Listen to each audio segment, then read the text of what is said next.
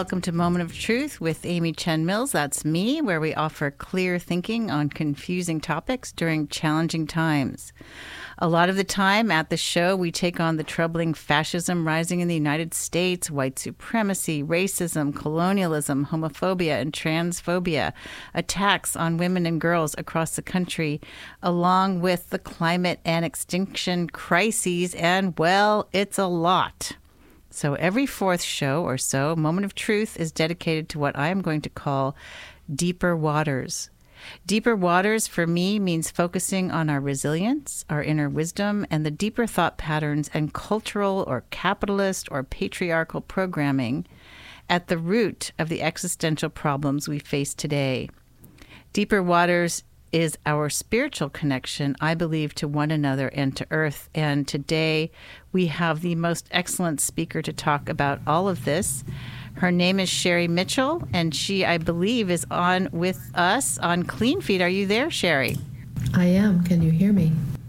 Yes. And I'm going to just introduce you for a moment. Sherri Mitchell, Wana Hamu Kwaset. Is that correct, the way I'm pronouncing that? It's very close. Okay.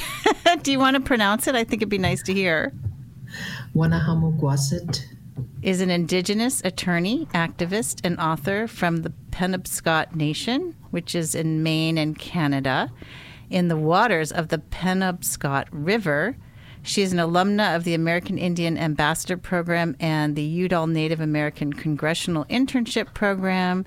Sherri is the author of Sacred Instructions, Indigenous Wisdom for Living Spirit-Based Change, and a contributor to 11 anthologies, including All We Can Save, Truth, Courage, and Solutions for the Climate Crisis. It's a book that I actually have, and Resetting Our Future, Empowering Climate Action in the United States.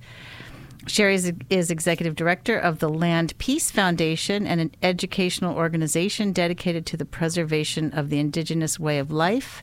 She serves as a trustee for the American Indian Institute, an Indigenous Advisory Council member for Nia Tiro's Indigenous Land Guardianship Program, and a board member for the Post-Carbon Institute. Wow, that's a lot. And Sherri is the recipient of several human rights and humanitarian awards, and her portrait is featured in the esteemed Americans Who Tell the Truth portrait series.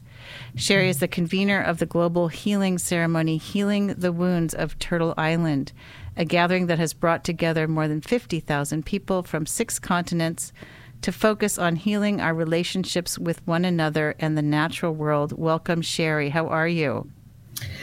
Thank you so much for having me, Amy. I'm well. How are you? You know, I was going to start with that, thinking that you could help all of us a little bit right now with what's happening in Israel and Gaza. And I'm bringing this up because I've been reading your book. You should see it. It's got, all of these tabs that it's probably like 50 tabs on all these pages where I've underlined and highlighted. And my husband is actually from Israel. He has probably 50 or 60 family members there that are immediate family members to him. And so when the attacks happened initially, there was shock and outrage. And now there's also these attacks on Gaza. And there's so much happening on social media. There's so much happening that's so painful to watch, to see in Gaza, and was in Israel as well. And there's a lot of dialogue on social media that is in a lot of outrage. And I understand about outrage at this time, right? Like, it's hard not to be outraged when people you love are hurt or killed, but I thought of this phrase, deeper waters, because I was reading your book and there was a part about the divine feminine that really struck me. And I was wondering if you could talk about, because I thought to myself, that's what we're missing. Like, we're missing that so much. And it really touched me what you wrote about the divine feminine. And I'm wondering if you could talk about what the divine feminine is for you. And I know you talk about it in indigenous cultures.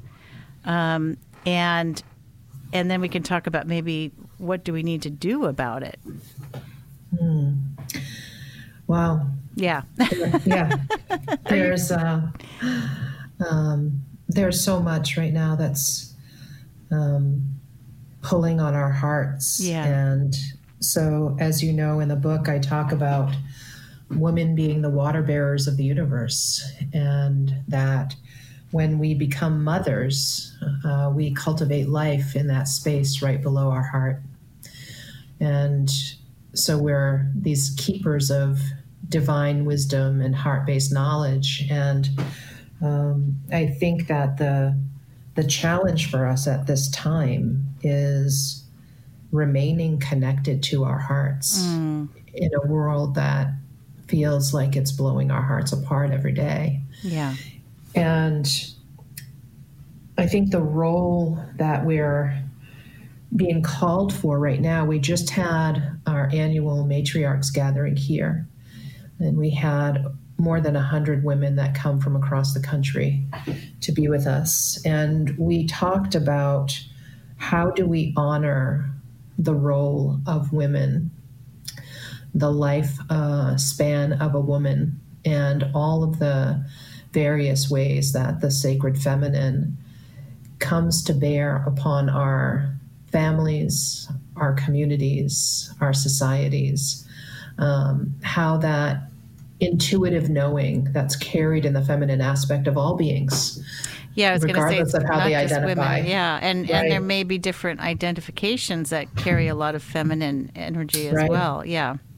Yeah, that the role of that life-giving energy, because when we think about the divine feminine, it's not a gender identification; it's really an energetic imprint, and that energy of that divine feminine really is about nurturing, cultivating, protecting, breathing into life, and it's about creation, whether we give birth to a living child or to something else.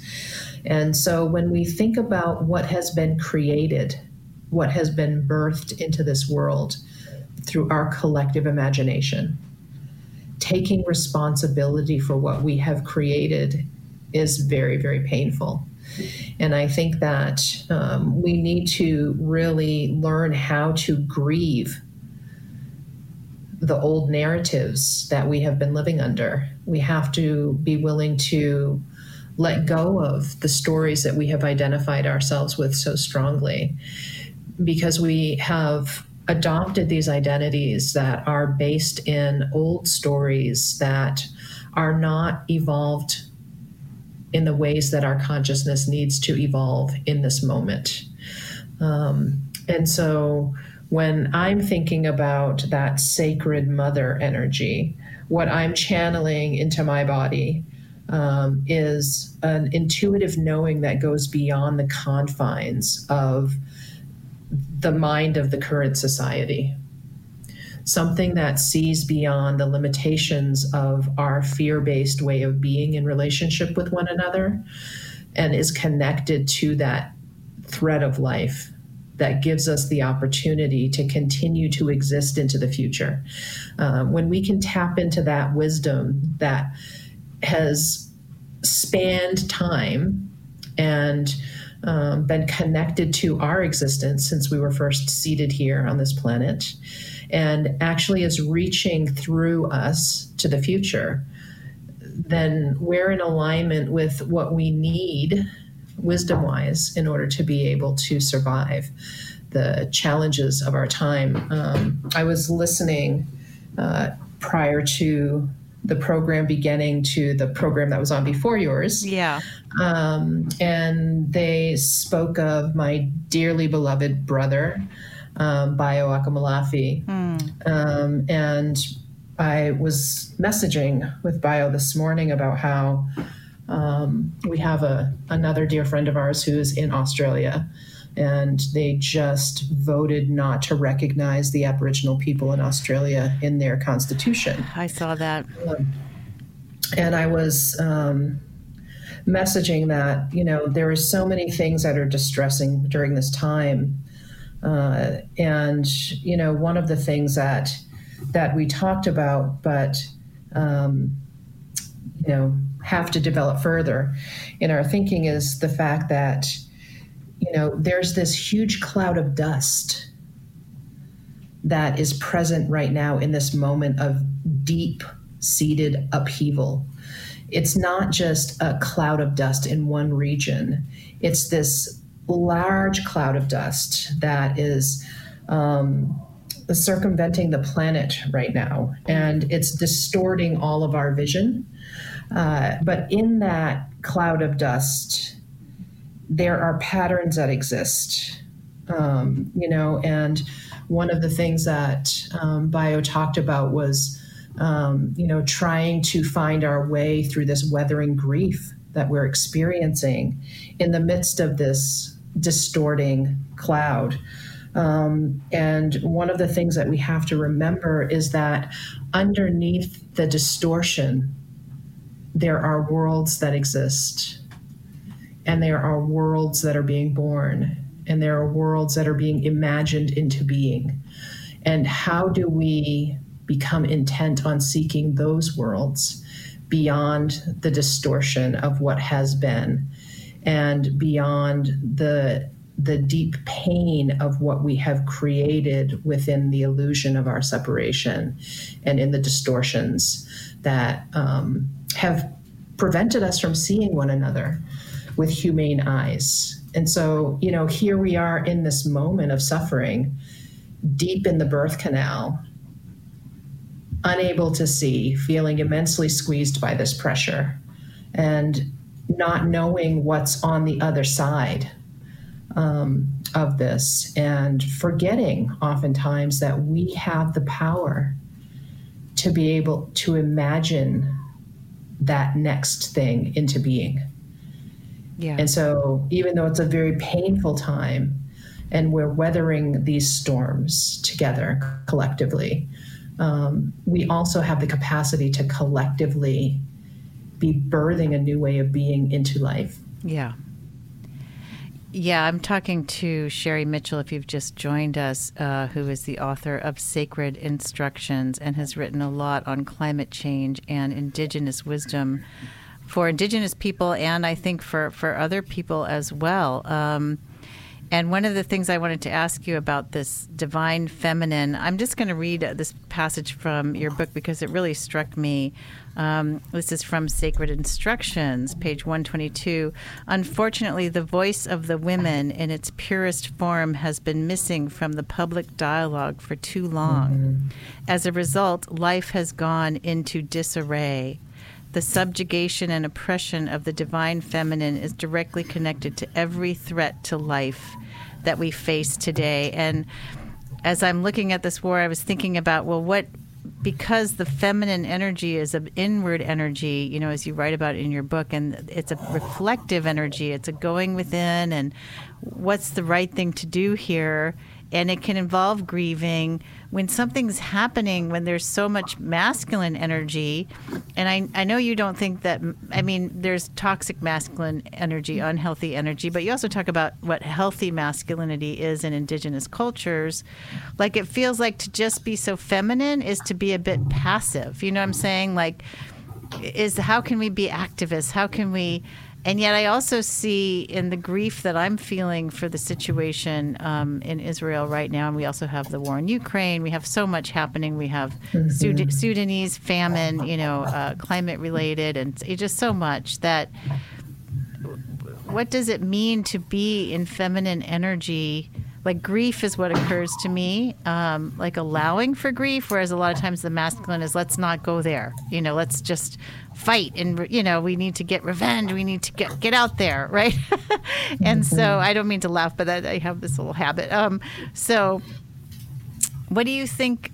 I know you've talked about creating new worlds, but at this time, what does it mean to resist, I guess, from feminine energy? Or would you even consider resistance? Well, I think there are many things that I think. Yes, I know. That's why we have you on. It's wonderful. I think what's really necessary for this moment in time is balance, and recognizing that there are so many ways that we restrict ourselves into binary thinking. And one of those ways is by not contemplating deeply the fact that we have so much more than just masculine and feminine within us. And in this moment, when you're talking, my family is Bear Clan from the Penobscot Nation and Crow Clan from the Passamaquoddy tribe at Zibaik. And when I think about, passivity related to the feminine, I think about a mother bear. And I think about any mother fiercely protecting their child. There is nothing passive about it. There is nothing passive about peace.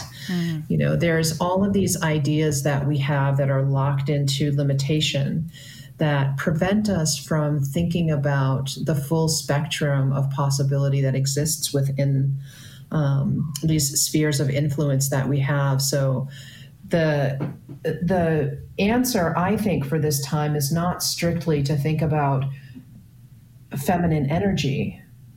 We can think about mothering and othering in relation to protection of life. We can think about it in relation to connection to our fullest emotion. We can think about the aspects of that wisdom being made manifest through the partnership with that masculine external energy. But there's also something else. There's also this space in between. Our medicine societies are called Medewilin, and those medicine societies, the word for Medewilin is actually based on a word within our language that refers to the space between the skin and the wood on a drum.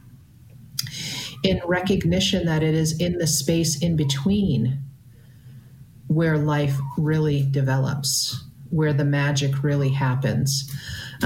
We have this space in between right now, between this masculine and feminine, where there is a possibility for us in this moment that has largely gone unimagined.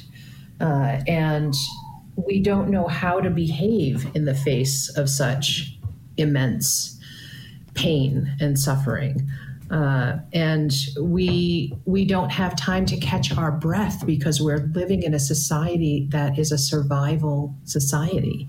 It's a survival culture, where there's so much grief that there's no time for us to adequately mourn.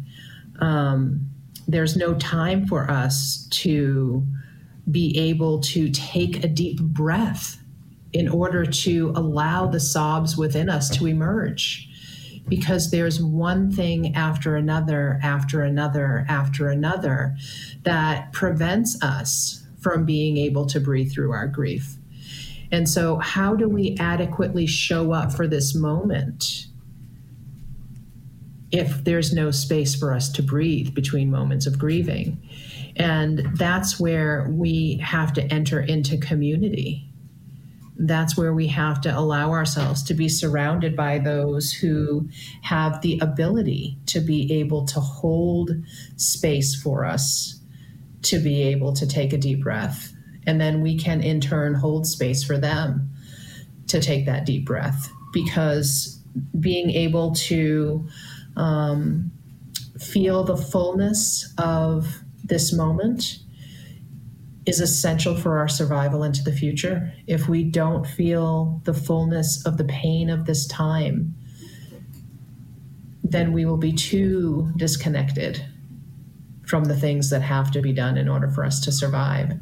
And so how do we hold one another in this time in order for us to be able to sink into the fullness of that grief, I think is the challenge before us. Not just, is it a mother that leads us into our connection to emotion, or, is it a father who says, now, that's enough of that, let's move on. How do we hold the mothers and the fathers who are grieving the loss of their children? How do we hold those children who are grieving the losses of their mothers and fathers? How do we grieve for generations who are losing all of their elders, the wisdom of those elders? There's so much there that we have to come forward for. We have to be able to hold one another in the midst of pain. And so in the book, there's a chapter on grief, trauma, and intimacy. And this moment calls for us to be present with the full measure of our pain just for a moment without having to try to solve it or resolve it. Yeah. To just be present with it so that we can fully understand it, so that we can let that grief within us know that there's a safe place to exist in the presence of that grief. And this is what we have not allowed ourselves the space for. We have not allowed ourselves to be fully present with our grief. And so until we're able to do that collectively as a group, I don't know how we move through the deep wounding of this time. Because as you said, there's so much going on right now that appears to be a shift away from life. It appears to be a shift toward greater violence. It appears to be a shift toward greater destruction. It appears to be moving us away from the life that we most want. However, is there something in there that's helping us come closer to who and what we most want to be? I think that I was, 18 or 19 years old, and I thought I was really clever. Realize that we often don't figure things out until we realize that it's not what we thought it was going to be. And that realization of what we don't want, what we cannot allow, becomes fundamental to the development of becoming who and what we want most to be, who and what we are being called to be. And I think that that's critical during this time. I had a conversation with my partner the other night about, who are we in truth? Are we the person in this moment who is most flawed? Or are we the aspirational version of ourselves that we most want to be? What I said to him in that conversation was, I believe that it is our truest selves who calls us forth in the aspirations that arise from within us. And so is it the truest self of our species that is calling us forward during this time, causing us to experience the deepest pain of this moment so that we can rise out of it more closely aligned with our own fundamental truth? I hope that that's true. Yeah. I keep thinking, what keeps occurring to me is ceasefire. Give us time to grieve and sort things out and what's happening. It's just all happening so quickly. Of course, I don't have the power to call a ceasefire. I did call my representative, but you're talking about, what our aspirations are. And in your book, you talk a lot about connection to Creator. And I want to get into that because I feel like that's something that we can immediately all have access to and super important. We're going to go to a quick break, and then we will come right back with Sherri Mitchell, author of Sacred Instructions of the Penobscot Nation.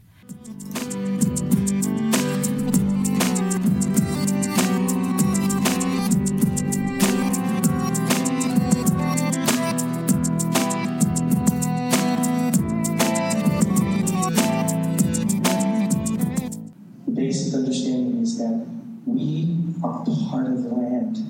That is the core truth. But as we know sometimes happens with mothers, we don't develop the relationship we should have with them. Sometimes it's mothers don't know how to mother, sometimes kids don't know how to be kids. And that's where we're at now. The kids are running wild.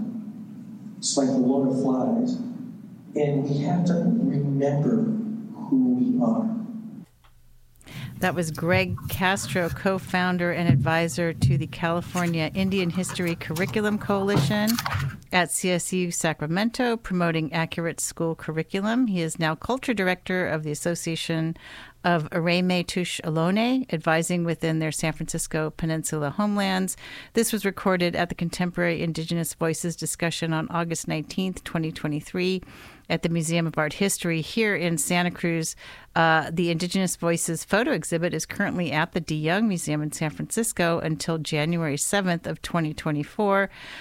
We have a very special Indigenous guest with us today, Sherri Mitchell, who's on the line, I believe, from Maine. Are you based in? Are you on the island in the river? Is that where you are? That's not where I am right now, but that's where I grew up. I'm probably 35 miles south of there now on a large farm where we have our land-based campus for Wajukum Dultina kinship community. Wajukum Dultina means let's help one another. And so we have a learning community here on this farm about 35 miles south of my reservation. You know, and one of the things that I think you do at that community, and that is something that we could all should be thinking about, and I feel it, that this turn, it's not everywhere, it's certainly still probably in the minority, but a turning to Indigenous wisdom. And just to give folks sort of an overview of the book, Sacred Instructions, Sherri talks a lot about Indigenous wisdom and Indigenous culture, the balance of masculine and feminine, and also some of the prophecies from Indigenous cultures that some of you have heard. You know, I've heard some of these too, that we are in this moment of precipice where we can either fulfill prophecies of healing and resolution and harmony on earth, or we can go sort of the wrong direction. And I wanted to come back to this idea that you talk about in the book, because it's a little bit paradoxical, where you talk about we can bypass colonization as Indigenous people by understanding that there is no separation between us and Creator. And I understand that to also mean our inner wisdom, our intuition, our own truth. And so that's really hopeful to me, you know, and you talk also about like changing our thinking, our thought patterns. I'm not sure if you word it quite that way, but it's something that's in my background quite a bit, is looking at thought, looking at our innate wisdom. And that strikes me as something that can be immediate for people. Like the idea to, like, rather than go straight into revenge or anger, to go into grief, to allow those feelings could happen for anybody, right? So you talk about this very immediate, like, things could change quickly if our paradigm shifted and we all turned toward Indigenous cultures, or, you know, whether that's your Indigenous culture or our own Indigenous cultures. And then you also talk about, I don't know how you want to, you know, share this out to the world, and it might be difficult, but there's a paradox there, because you also talk about knowing that we are connected to all of life, that it's kind of eternal life in all things. We also have patience. And I feel like somehow those two things relate, or I don't know if you have any thoughts about these things that I read in your book, but they were inspiring to me. Well, I'm happy to know that the book is inspiring. I should have read it again before we talked. It's been it came out in 2018 and was written about a year prior to that. So it's been a while since I've read through it, and you know, I never remember exactly what I say when I speak. So, but thinking about the paradox of time and immediacy. In what we're dealing with right now, one of the stories that we have within our tradition tells us that this is the fourth time that we have been here, that we have been seated here on this planet 3 other times, and we've failed to find our way and have had to exit the planet as a species. When we think about the possibility of that being true, there's a long game in there that starts to appear. And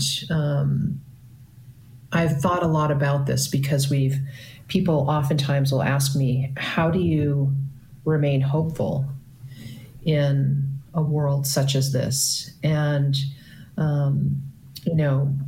when the possibility of us having to exit the planet is mounting as a result of our own behavior and our unwillingness to look at things like climate change and the dramatic impacts of ongoing, never-ending extraction and overconsumption. And we're like children who don't realize that there's a possible consequence for having too much. And so, we have to be able to find within that potential reality that we're going to be exiting the planet some type of solace. And for me, that comes through our stories. There's a research that was recently done that said that Indigenous and Aboriginal stories may be the most accurate human historical record available to us at this time. And interestingly, they talk about the Aboriginal stories from Australia that are proving out through the geological record as it unfolds about 65,000 years of accurate ecological data. So when I think about the long history of our storytelling, when I think about the possibility of this being our fourth time here, that provides patience. It also provides a sense of acceptance that if we don't make it through this time, then what do I do with this one life that I have, that I'm living within this body? Do I give up? Do I surrender myself to that grief, to that despair? Or do I work very, very hard in this moment to try to get us further along than we've ever been? And I feel like having the long history of connectivity to this place, for my ancestral line, having this long history of awareness connected to the potentiality that we have as a species for beautiful and wonderful things and horrible things, that there has to be more to the story than what we're seeing in this moment. But that doesn't prevent us or prohibit us or relieve us from having to deal with what's in front of us right now. And so, I think we get challenged by short-sightedness, and then we get daunted by long vision. And somewhere in between there is the space for us to be present in the moment that we're in, which is what all of the great spiritual teachers of the world have told us that we have to do. So we are people of an oral tradition, and that oral tradition carries stories forward generation by generation by generation by enlivening the story within the generation that is present in the moment. And so if I'm thinking about the history of that story going back all the way back, through my ancestral line, and the continuation of that story going forward through my grandchildren and hopefully one day great-grandchildren, there's a point in time where I am present in the moment with the enlivening of that story. And I hold responsibility in that moment of enlivening for being the storyteller. And so who are we going to choose to be in this moment of storytelling? What is our role going to be in enlivening the story of this moment while remaining connected to the thread of story that goes back to the beginning of our existence as peoples? And carrying that forward to those who will tell those stories in the future. We hold a great responsibility for the narratives that we are enlivening in this moment, because they frame the future reality that we're going to be forced to live within. Yeah, you talk about that in the book. I'm just going to remind you of bringing, thinking ourselves about the seventh generation. What kind of future do we envision for them, at least contextually, for them to live in? How do we contribute to that? And I have this really important question. I just have to remind everyone that you're listening to KSQD, K Squid, on the California Central Coast at 90.7, 90.7 FM, 89.7 FM, and 89.5 FM. Now that we have all these new towers, it's getting confusing to read out the call numbers. And we're talking with Sherri Mitchell, who is the author of Sacred Instructions and brings Indigenous wisdom forward at this time. She is the executive director of the Land Peace Foundation. Did I say that right? Yes. Okay. And she's an Indigenous person with the Penobscot Nation, and I just have found her book really inspiring, Sacred Instructions. Here's a question that I have. Okay, A lot of us folks, I am half Asian, I'm half Chinese, I'm half Anglo, half white, and my mother was an immigrant. I don't know what my father's lineage was, his roots. I have an Indigenous Athabascan friend in Alaska who always tells me, well, we were all Indigenous at some point. I'm like, okay, I'm trying to feel it, but a lot of us don't have the same connection to the land that an Indigenous culture around us would help to facilitate. A lot of us feel a little bit shy about trying to appropriate anything. I mean, we shouldn't, from Indigenous cultures, to have more connection to the land. But you see, this nation on Turtle Island is composed of so many different kinds of people. And how do we, as non-Indigenous people, how do we participate with this vision, which I think is so important, that Indigenous people are offering actually here in our community, we have the Ama Mutsun tribal band that has volunteer opportunities to help them restore the grasslands here and so forth. So a lot of us participate with them and volunteer, but that's not every day, it's once a month or whatever, so what would you advise a white person to do, a descendant of colonizers to do at this time to get, because you talk a lot about connecting to earth. Yeah. And are we excluded from this? Are we included? And what is the appropriate manifestation of that inclusion? I want to share with you, first of all, my new favorite word, which is ex-Indigenous. So there are Indigenous people, and then there are ex-Indigenous people. And the ex-Indigenous people have lost that thread of connection with Niguaskikdamik, Mother Earth.